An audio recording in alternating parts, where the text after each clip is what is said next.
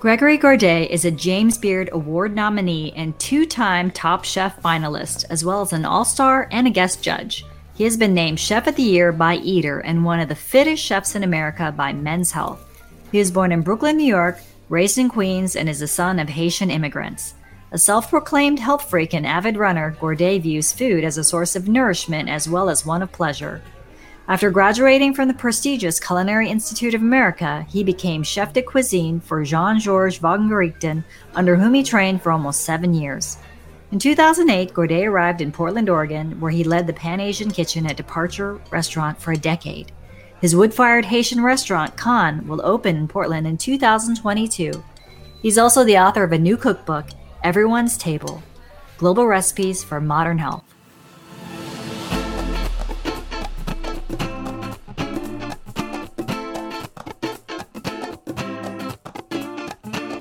Gregory Gourdet, I am so excited to have you on the podcast today. Thank you so much. It's good to be here. You know, when I first started this, I was like, you immediately came to mind as one of the guests I must secure. And I know that you have a very busy schedule. So early on, I think it was like episode, 2, 3, 4. I was like, Gregory, you must commit to be on my podcast at some point in your future. And you were so sweet. I think you're in the midst of like everything that was going on. You're like, yes, but I'm just about to, and I think then I saw you were on this like a crazy trip all over the country. Yeah, I literally traveled all summer. I just got home. So I know. Actually, so. Well, it looked like it was a really fun summer, but you were also working. Like I used to say, and I think it's still true. I said hardest working man in show business. Like in Portland, like you were the chef that was like at every event over you, and you did like whatever the expectation was. Like it would be like one tasting, whatever. You do 3 tastings. Yeah, I remember those days. And you'd always be so kind. You would do charity events, and if there was anything that was, of note, you were there. And so it's really nice to see you be able to have some time away from the kitchen. I know you've always prioritized time outside the kitchen, but it was fun just seeing you have fun. Yeah, I mean, summer was insane. I mean, like we ended our winter village, our yurt pop-up for Khan Winter Village. We ended that in April, and then a week later my book came out. So I was kind of like just transitioning to that after we shut down the yurt village.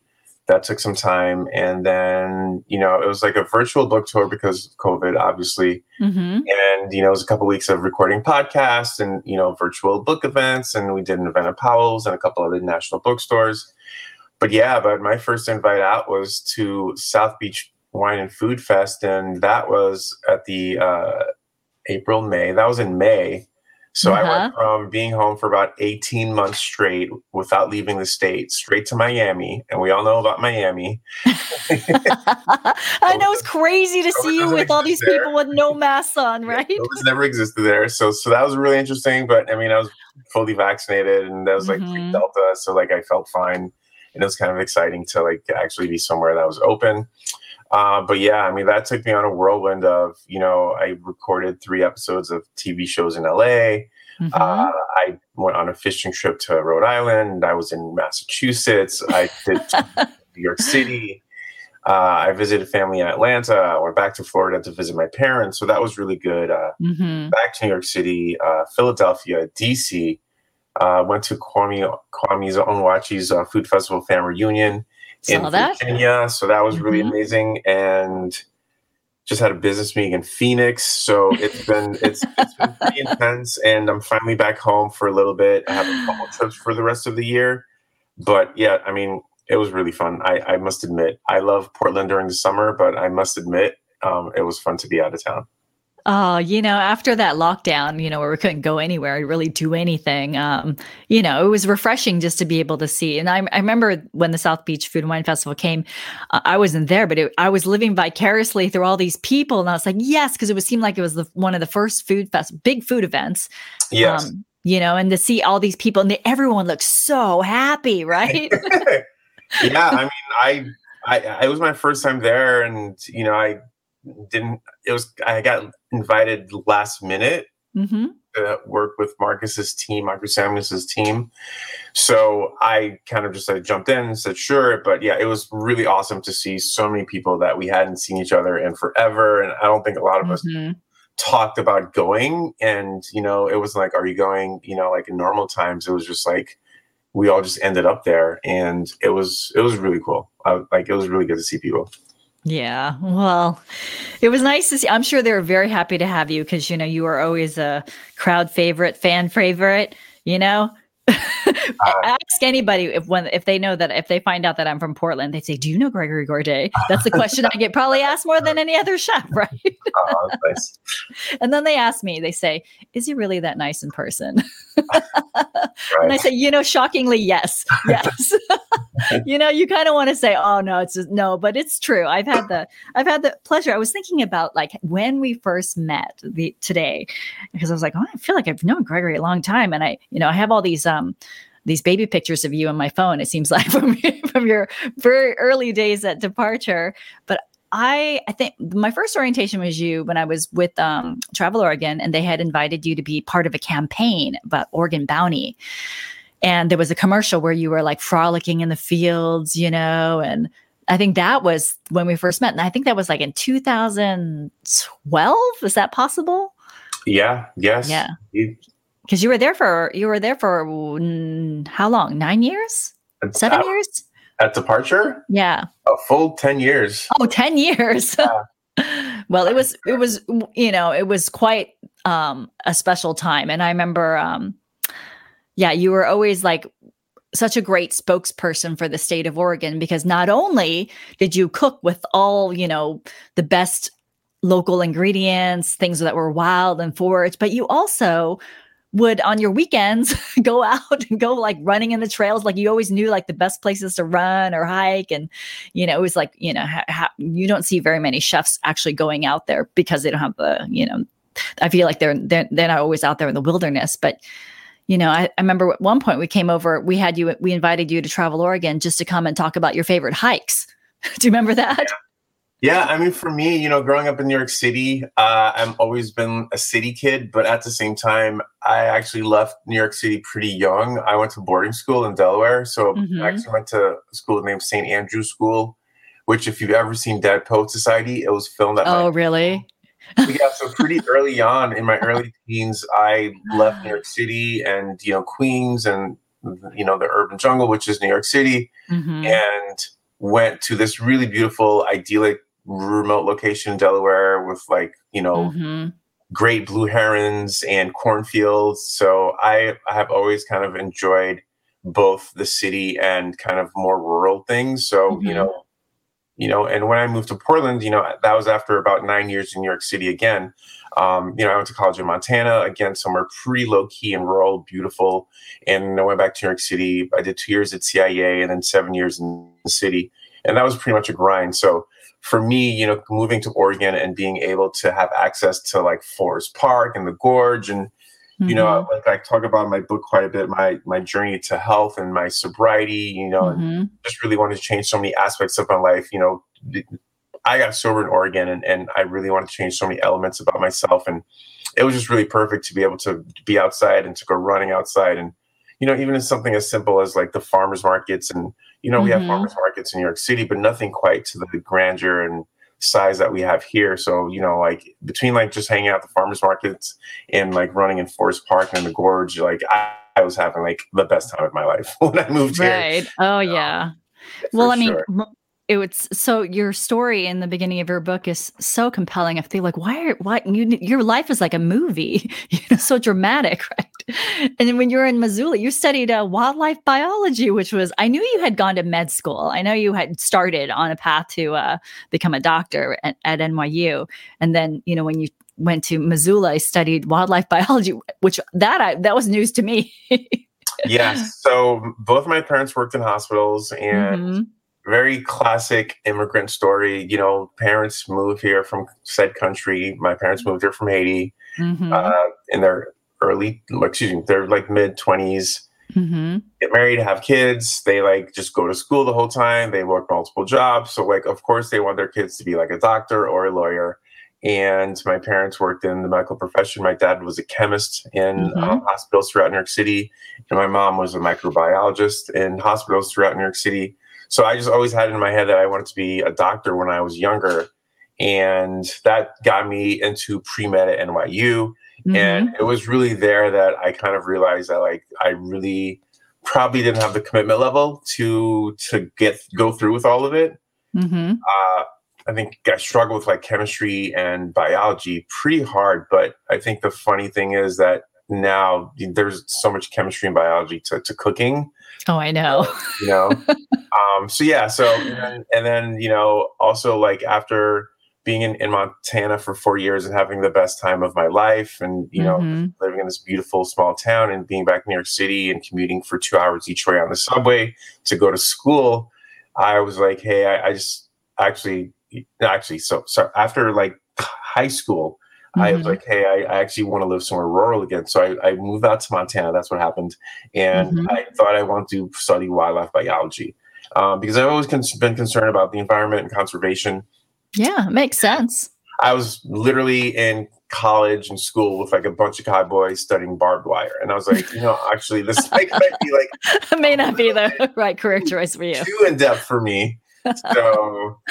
So actually, that Montana was actually where I actually was feeding myself for the first time. I was actually like paying my own rent and feeding myself and having to, shop for my own ingredients. So that's where I actually started cooking. Right. Like I actually never cooked when I was younger. So, long story short, I was like, Mom, Dad, I want to go to culinary school. And they're like, well, no, like you're in like your second college, like you need to get a degree. And then we can talk about culinary school. So I ended up getting a degree in French because I had a bunch of French credits and getting out of there and then going to CIA. Right. And CIA, that's when you really kind of blossomed and, really found your niche. You did really well in school. And then you worked for Jean-Georges Vongerichten, I did. And one of the best chefs in the world at one of the best restaurants in the world. Yeah, I mean, that was a truly amazing experience.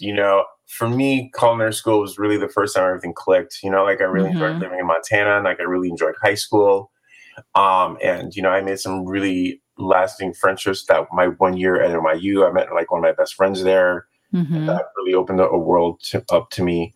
But CIA was really the first time academically, school just really felt like it was there I wanted to be. And the material just felt amazing. I had so much fun cooking. I would obsess over my classes, and I would find extra meat to double fortify my consommé. So my always an overachiever. Just like even back then, I was like trying to get as much flavor to my food as possible. Right. And I mean, it just was. I think having gone to college already, that helped me just have a little bit more of a sense of maturity about the whole thing. But, CIA was just really a tremendous experience. But, going to work in New York City, like a 3 Michelin stars, they held 3 Michelin stars at a point, and 4 stars from New York Times, that was the rating back then as well. He was at the top of his game back then. I walked in day one, I had to relearn how to cut a shallot, because that was there. And, I think, for me, I think oftentimes people have these horror stories of fine dining establishments, and I really had an amazing time. And, I think it really instilled the work ethic in me, even as an intern. I did an externship there before I actually finished school and got hired full time. And, there's a lot of responsibility put on you. I was, working as stationary, even just as an extern. And, the expectation was you just did your work, and, the level of expertise was high and perfection was the standard. And you kind of had to self-manage yourself and just make sure you were managing your time and doing things properly. And, that really instilled like the work ethic that I have, and it was a really tremendous learning experience. And I'm still really close to my mentors there. And I'm actually, I communicate with them all the time. Like I just communicated from someone from that team today about some guidance for me and, my next steps with Khan. So it was really a tremendous experience. And, on the element, I mean, that restaurant, I remember at the, when at the time that you worked, I have some crazy feedback. Do you hear it? No. Oh, I'm going to take off. Let's see if it's, No, is it better? Okay. So I'm just going to pause and then I'll pick up so that they can cut that feedback out. Mm-hmm. So I remember at that time, Jean-Georges, because I was living in New York City at that time, really, the years that you were there, it was such an exciting place. I worked in fine dining too. I worked at Mercer Kitchen, which is one of his, one of his restaurants. Yes. But we share a mutual friend in Johnny Uzzini, who was the pastry chef at the time. I think when you were there, right? Mm-hmm. Indeed. He was the one who introduced me to Gregor, who's father of my children, and all that kind of stuff. But I would, just for fun, I would go work in the kitchen, like on a Saturday, go work in the chocolate room or something like that. And for people, like when they think about, there's such a difference when you work at a restaurant at that level, the cleanliness, the order, the discipline, the wee chef, it's totally different than like kind of what you see on TV with people like throwing food and messy, this and that. It's that precision. I think that probably left a huge impression on you. But while this was happening, which is really kind of such a crazy story for you, is like you were also living this double life, partying and drinking and doing drugs while still maintaining this kind of strict discipline in the kitchen. How did you manage that? Well, I didn't manage it well at all. Well, you did for a while, right? You kind of had to, right? Well, my story with addiction, it's a slow burn. I have a 7-year story with addiction. Pretty much the entire time I lived in New York City. It started with, being late for work. 1 year into, working at Jean-Georges. I remember the first time I was late for work because I stayed up drinking the night before. And I had to close the restaurant. It's called the Clopen, when you close the restaurant and then you have to open a few hours later. And so you don't get a lot of sleep. And I promised Chef I was going home. And I literally left the restaurant, opened my phone, probably had like a flip phone, like a Razor back then. Of course. I had one too. I just headed uptown and started partying and got super drunk and fell asleep on my friend's couch and woke up super late for work. And that was really the first time I was late for work. And over the course of the next 7 years, it just slowly became more being late for work, more excuses why I wasn't there, more partying, more staying up. A few years in, I had a very, very bad cocaine habit, including smoking cocaine, including smoking meth. So, at one point I'd stay up for 3 days. That was really kind of like the end of my end. And, I ended up crashing for a few days later. Like everyone was looking for me. It was pretty bad. That's probably like definitely my bottom, as what we call addiction, like the worst of what you go through. And at the same time, I was still very close with my mentors there, and I still worked and I was still creating food. And, I was one of the first few chefs to be able to create recipes that were featured on the menus, because prior to that, Jean-Georges and his team created all the menus. I'm sure Greg Brainin, he came on board and he kind of became the main recipe developer. I had a couple of recipes got published in Jean-Georges' cookbooks, so I just did the thing. But like at the other end of that was me just being extremely unreliable. You never knew when I was going to show up for work. So it was like really bad. And I think having stayed there for so long, they kept giving me so many chances, which I appreciate. But I abused that relationship for sure, so, I'm really grateful that I got to be sober and I got to recover and I got to make amends to all of them and still have a really tremendous relationship. And, everything that they all ever taught me, I've held on to, and I've been able to pass some of that information to younger cooks that have worked with me. So I think, we always say, if you look back, what would you change? And it's hard to say that I would change anything, because all of the experiences, really made me the person who I am today. So who knows what happened if I didn't go through all of that, Yeah, that's true. It's hard to imagine, because people meet you now and you seem so pulled together and healthy and happy that it seems like it's hard to even imagine you living that kind of life. But we're so glad that you're still here, because after the kind of horrific car accident you describe in your book. You're really lucky to be alive, you know? Yeah, that's for sure. Yeah. And so let's talk about the book. I mean, the book is Everyone's Table, Global Recipes for Modern Health. And it's doing phenomenal. It's like, I see it on all these like bestseller lists now. I'm so proud of you. Thank you so much. It is a beautiful book. So let's, your philosophy. I want to share a little bit of, you can tell people kind of maybe who aren't familiar, like, because it's not a health book. It's not like a healthy eating book, yet it's a very distinct perspective on food and how, I think that I was talking to somebody about this earlier about how when people hear that food is healthy for you, they automatically think it's not going to be as delicious because you're taking away all the things that would make it delicious and just focusing on the health. Whereas anybody who's had anything you've made, it's so delicious. And, and the fact that it has these that you thoughtfully made it healthier has something to do with like the end result is just delicious. And I think that's where your book is like very different from other books that it's just a cookbook, certainly for everyone. So how did you come up with the idea that you wanted to write this cookbook? Yeah, I mean, I think for me, I honestly don't really remember the day I woke up and I was like, hey, I want to write a cookbook. But obviously that happened. But I want to slug away and do 200 recipes, prepare them all, recipe test them all. Or when I felt ready to write a cookbook because, I've been asked to write a cookbook before and I just didn't think it was a good idea. But I think for me, I really wanted to write a cookbook that was going to be impactful and helpful to people. And even if you had never been to any of my restaurants or if you had never seen me on TV, you could pick up the book and it would be useful. And that was really my goal. And I thought about what kind of unique perspective I could offer. And the perspective was really what I ate and what I'd been doing.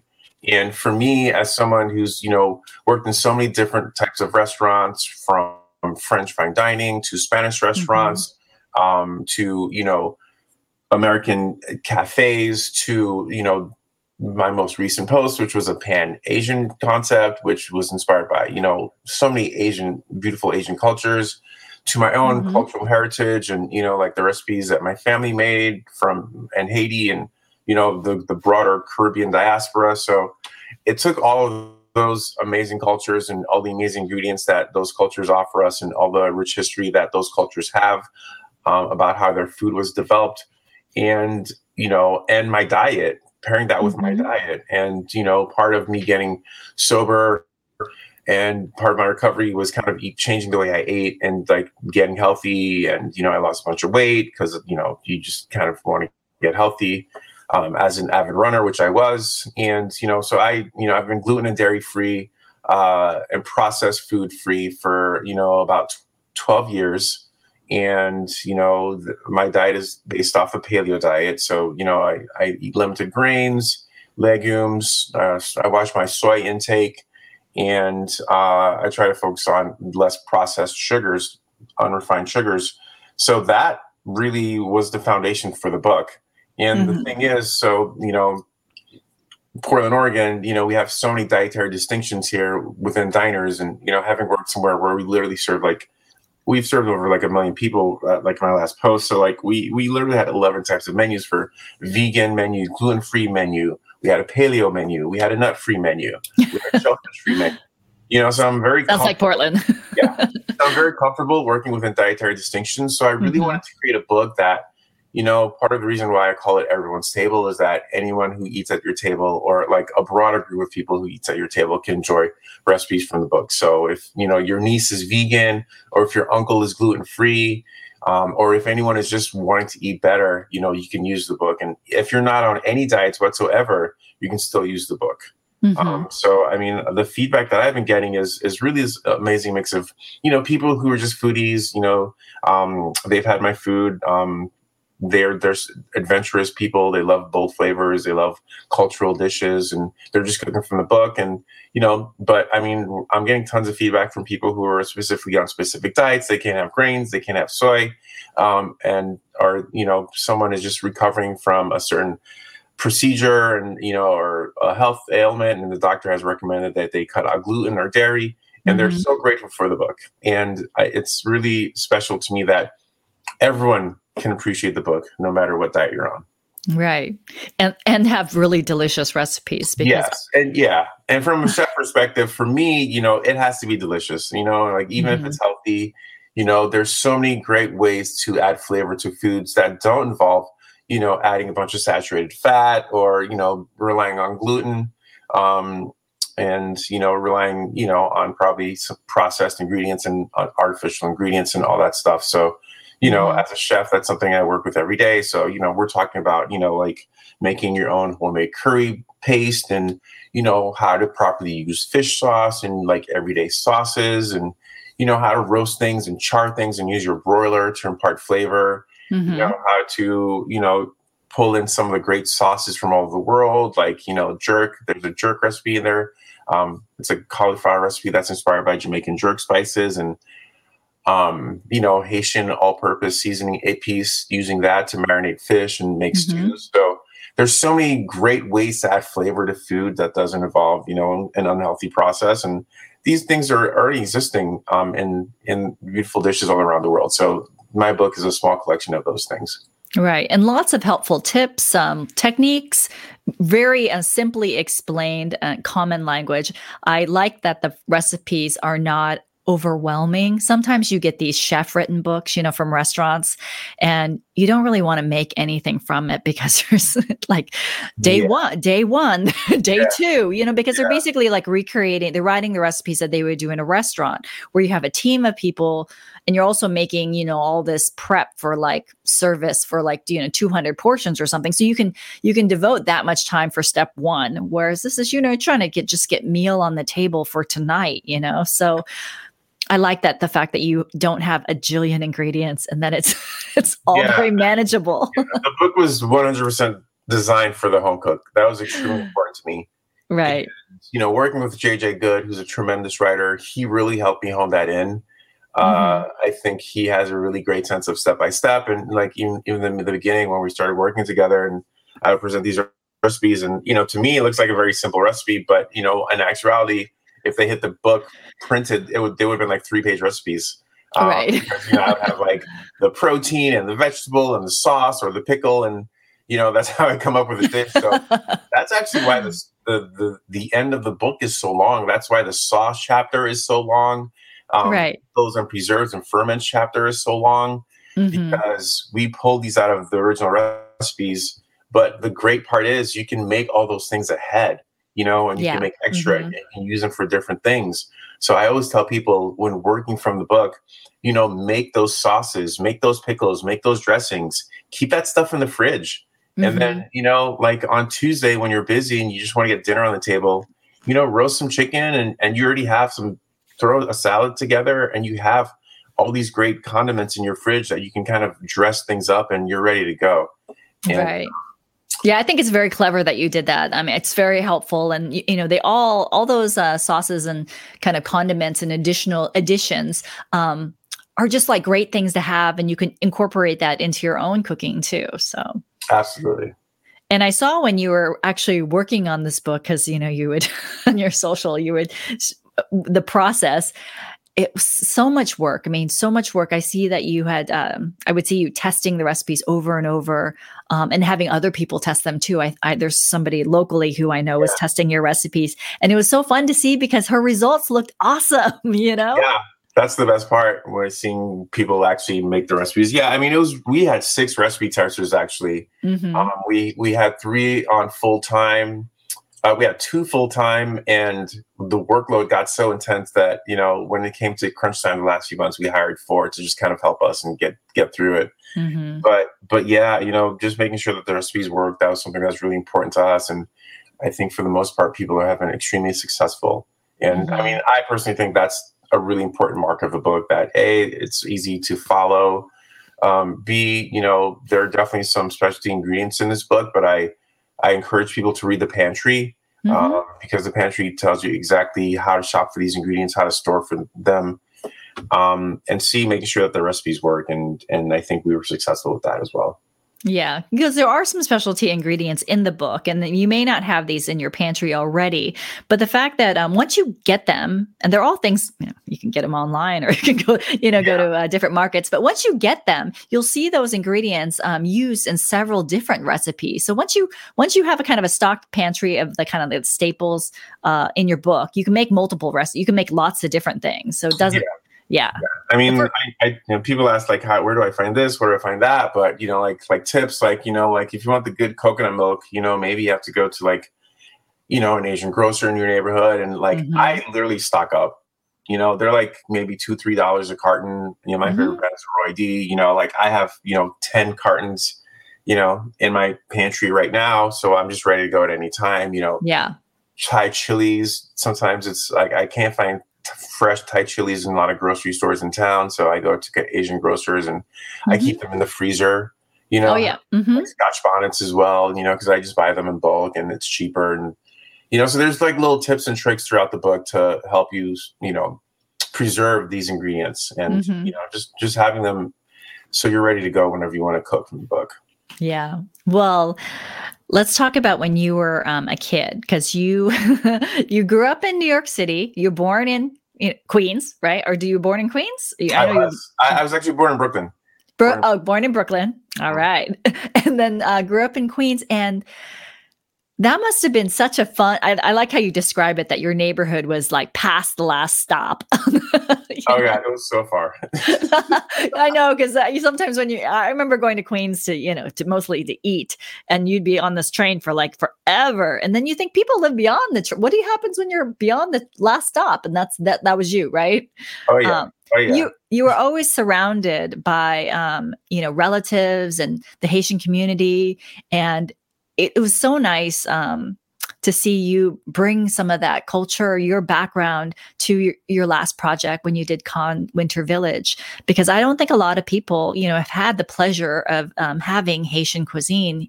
And it was, for me, it was so flavorful, and it was nice to have a little bit of heat. I feel like so many times, like the things are people are afraid to add a little spice to things. But yeah, what was it like growing up? I mean, did you have people around you cooking? I know your mom cooked quite a bit.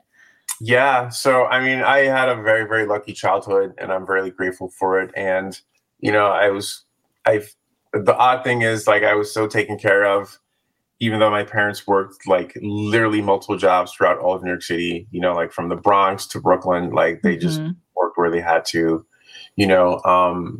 but, we were always taken care of. Like my mom, like always cooked. She always had dinner on the table. She always made us breakfast. Oftentimes, like all the time, it was like Haitian breakfast. It was like, Haitian style oatmeal and Haitian style, kind of corn porridge or rice porridge with like evaporated milk and a little sugar and like cinnamon and star anise and Haitian vanilla. Oh, that sounds delicious. Chocolate with like toast and butter. There's a Haitian spaghetti dish, which is like spaghetti and ketchup and hot dogs, actually, which is like a very traditional Haitian breakfast, which is quite unique. But yeah, if not that, our aunts would, be watching us, or, our grandmothers would come visit and watch us. So, to the point that I just never cooked when I was younger. I was always reading books or hating playing sports or whatever, but you were always surrounded by food. Surrounded by food, and like it's also a story of the immigrant. Like your home becomes a hub of other relatives coming to visit. So like we transitioned so many of my younger cousins into the States, and they started high school here, or a lot of my other cousins they moved here for college, and or, my aunt, she would, come visit, and, a lot of relatives would come shop for things here for their stores in Haiti. And, they bring just suitcases full of, like I talk about this in the book, like spices and pickles, which is like one of my favorite condiments. It's delicious, right? Hot pickle of cabbage and Scotch bonnet chilies, Haitian vanilla, Haitian spices, cinnamon, star anise, Haitian brittle, lots of cashew brittle, coconut candies, Haitian fudge. So, suitcases full of this stuff. And, I just remember the smell of the spice cabinet, and, having these awesome ingredients, and, our world was like literally like eating Haitian food like all the time.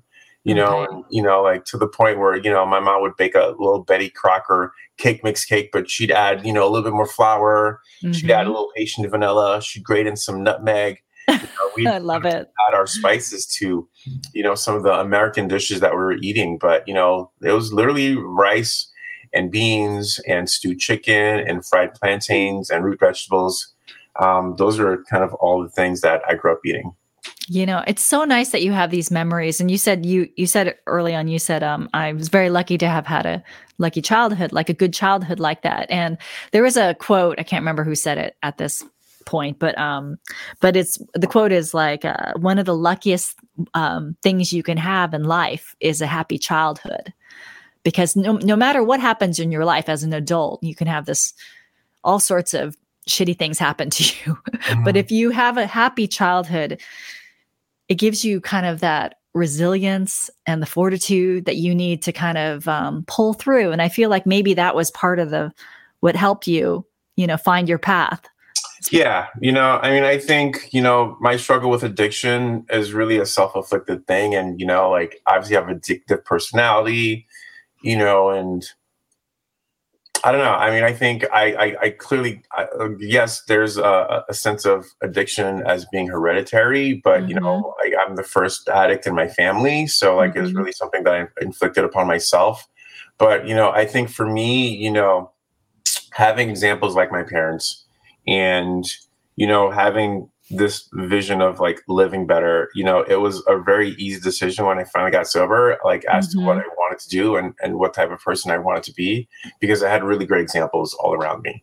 I took myself off the right path, and, my parents were always so loving. They've always been extremely supportive. They had, I think for them it was really challenging because, they just didn't understand addiction, and neither did I, and neither did a lot of my friends, because like, even when I was in rehab, I briefly went to rehab in New York City, and like, even my friends were like, you need to go to rehab. When I was in rehab, they're like, let's party, so it's like, no one really understands a lot of this stuff, and it took me finally getting sober and, explaining things to like my family and learning more about addiction and being in AA and just like really getting a grasp of things. But, for me, I've always had this like esteem for my parents and how hard they worked, and working multiple jobs and doing everything they could to send us to Catholic school and boarding school and whatever college I wanted to go to.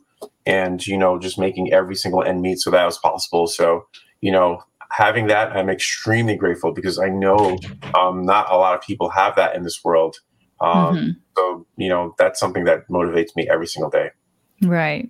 Well, they should be very proud. I know your parents are amazing, and you you talk about them a lot because they obviously have a great influence on you.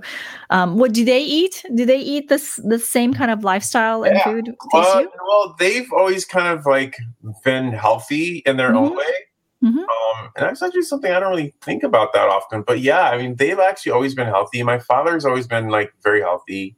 Granted, they both work in the hospitals, the medical profession. So, they love to eat light. My dad still works out for like 2 hours. He has a personal trainer. He's like almost 80 years old. He looks fantastic. Yeah, probably more than I can right now. But they aren't the most adventurous food people on their own, but they absolutely love everything. So you can put anything in front of them, and they'll absolutely get in there and enjoy it. And my mom just actually started cooking from the book, so it's actually fun to watch her cook from the book. She sent me pictures. That's great. I know, she's like, how do I do, Gregory? Yeah, I know, it's like so amazing. But they eat everything, but they're definitely kind of like health conscious in the sense that they don't like to overeat, and they like to feel good and feel healthy as well. Right.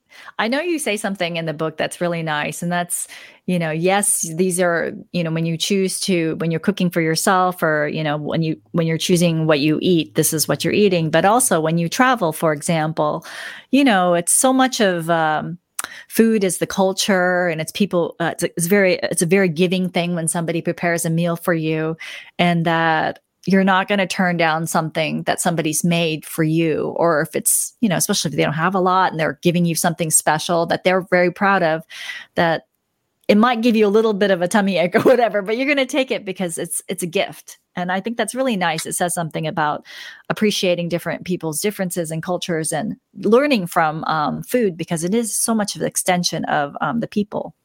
Yeah. I mean, I think a lot of conversation about, like using global ingredients and cultural appropriation and just like having a global pantry, I think, and representation in food, I think food is the best way for us to learn about each other, but that takes respect, like I think, so that was really important for us in the book, and just making sure that, when we talk about cultural references, we talk about the history, we talk about, how this certain spice mix made its way to, why is there curry in Japan? We talk about that in the book. Like, why is there, soy sauce in jerk? We talk about that in the book, there's all these cultural references, and, from where we found watermelon curry and, how have Muslim influenced Thai cuisines, and the dish that represents that. So I think, just understanding the culture behind some of these ingredients, these dishes, how these foods became to be, I think that's extremely important. And I think for me, I think that's one of the most fascinating parts about food. It's the cultural lesson behind it and the history lesson behind it. And, I love just talking about, the history of how ingredients originated or made their way across the world. So, I mean, is there some place you haven't been that you'd love to go? Like on a food trip? There are so many places that I haven't been. I haven't been to India. Oh yeah, that'd be amazing. Yeah. I haven't been to Africa. I'm actually going to Morocco in October of next year with Modern Adventures. But I saw that. Yeah. You're like the chef host, right? Indeed. In a perfect world, I'd love to zip down to West Africa and do a week of touring, the part of Africa after that trip, since I'm going to be over there. But yeah, I think Africa and India are probably number 1 and number 2 as places that I want to visit for culinary exploration. Right. People out there, if you know of opportunity to send Gregory, I'm sure there's some sponsors who would love to work with you. But yeah, that would be such a cool thing to be able to eat. And, I know you're cooking foods from using those spices, but it's always different when you can see kind of where they're grown and how they're harvested and how they're prepared in the native country, which is, really Absolutely. great. Yeah. And you're a big fan of Thailand, right? And Thai food. Yes.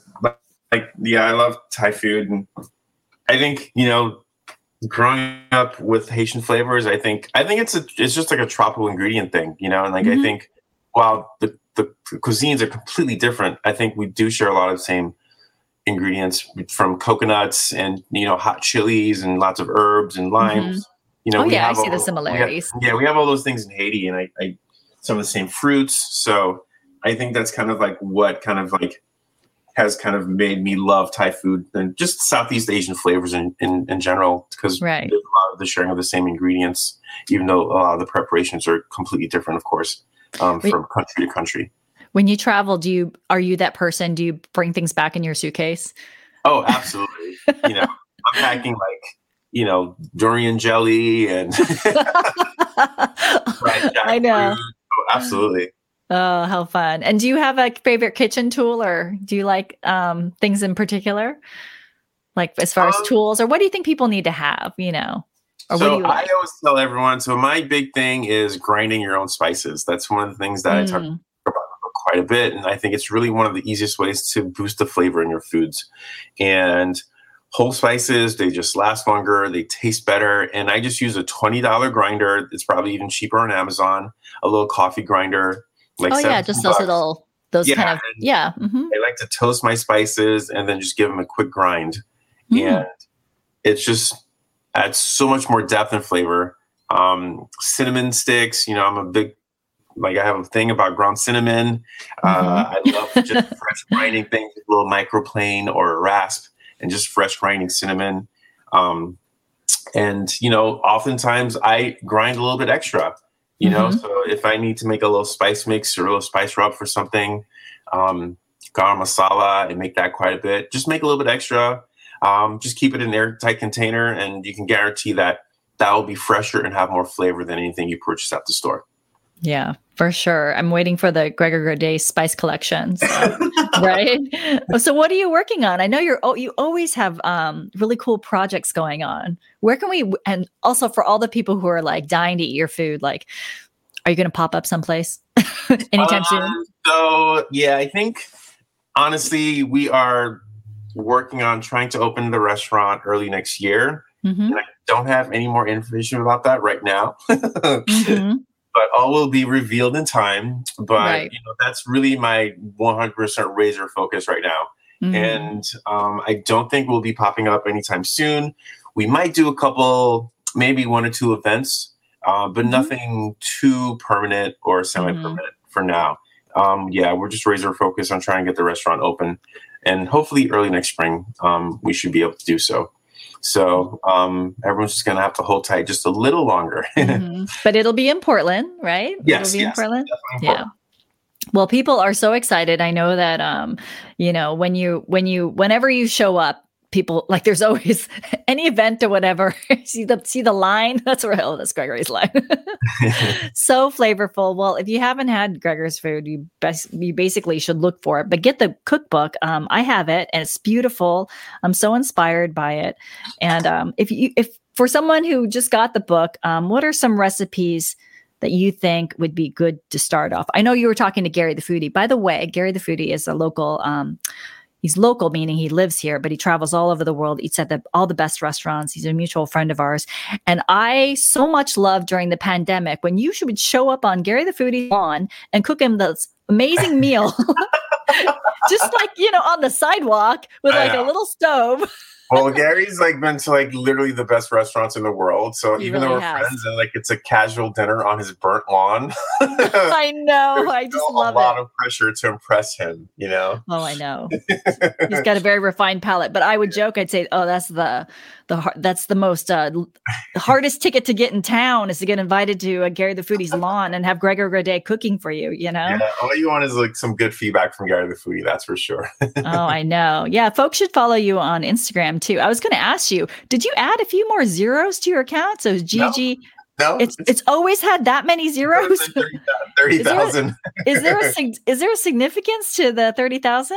No, I don't know. My mentor, I think my mentor had an email which was his initials in 4,000, and then I just started thinking about Andre 3,000. Uh-huh.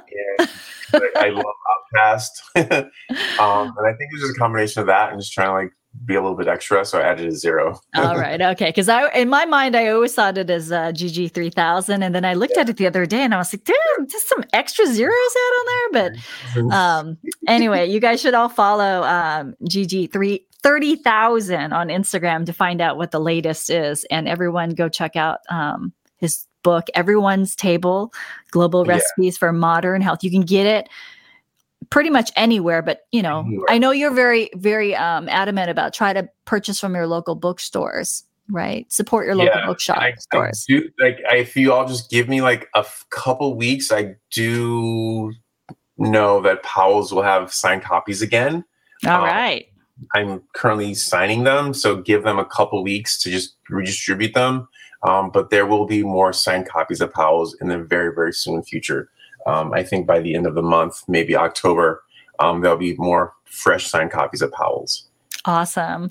Well, thank you, Gregory, so much for joining. The book also has its own Instagram account. It's called Everyone's Table Cookbook. And there are tons of images from the book, and we take comments there. And I've also been posting some videos cooking from the book, both on my personal page and on the book's page as well. So you can see some abbreviated step-by-steps if you need some tips and tricks how to cook through the book. Yeah, it's always fun to watch you cook. You always make things seem so easy, but I appreciate again how well the recipes are organized and written. And this is the photography so beautiful. We didn't talk about any of the photography, but wow. Eva Cosmos Flores, she's a local photographer. She's an amazing person. She did a fantastic job. I was really attracted to her by her use of color. And, her normal style is very, very detailed. She gets a lot in her images, and we worked on a little bit of a different style for the cookbook. And I just think she just hit it out the park. Yeah, for sure. But your food is always beautiful, by the way. I don't think I've ever had most photographic food. It's like you can make a plate of brown something like so delectable looking, which is not an easy thing, right? You know, sometimes food is brown, but you seem to manage to make it look delicious. So. Well, thank you, Gregory. Again, this is episode 21. Food people are the best people, and I think you definitely demonstrate that. Thank you. Thanks for having me. Appreciate it. Great to talk to you.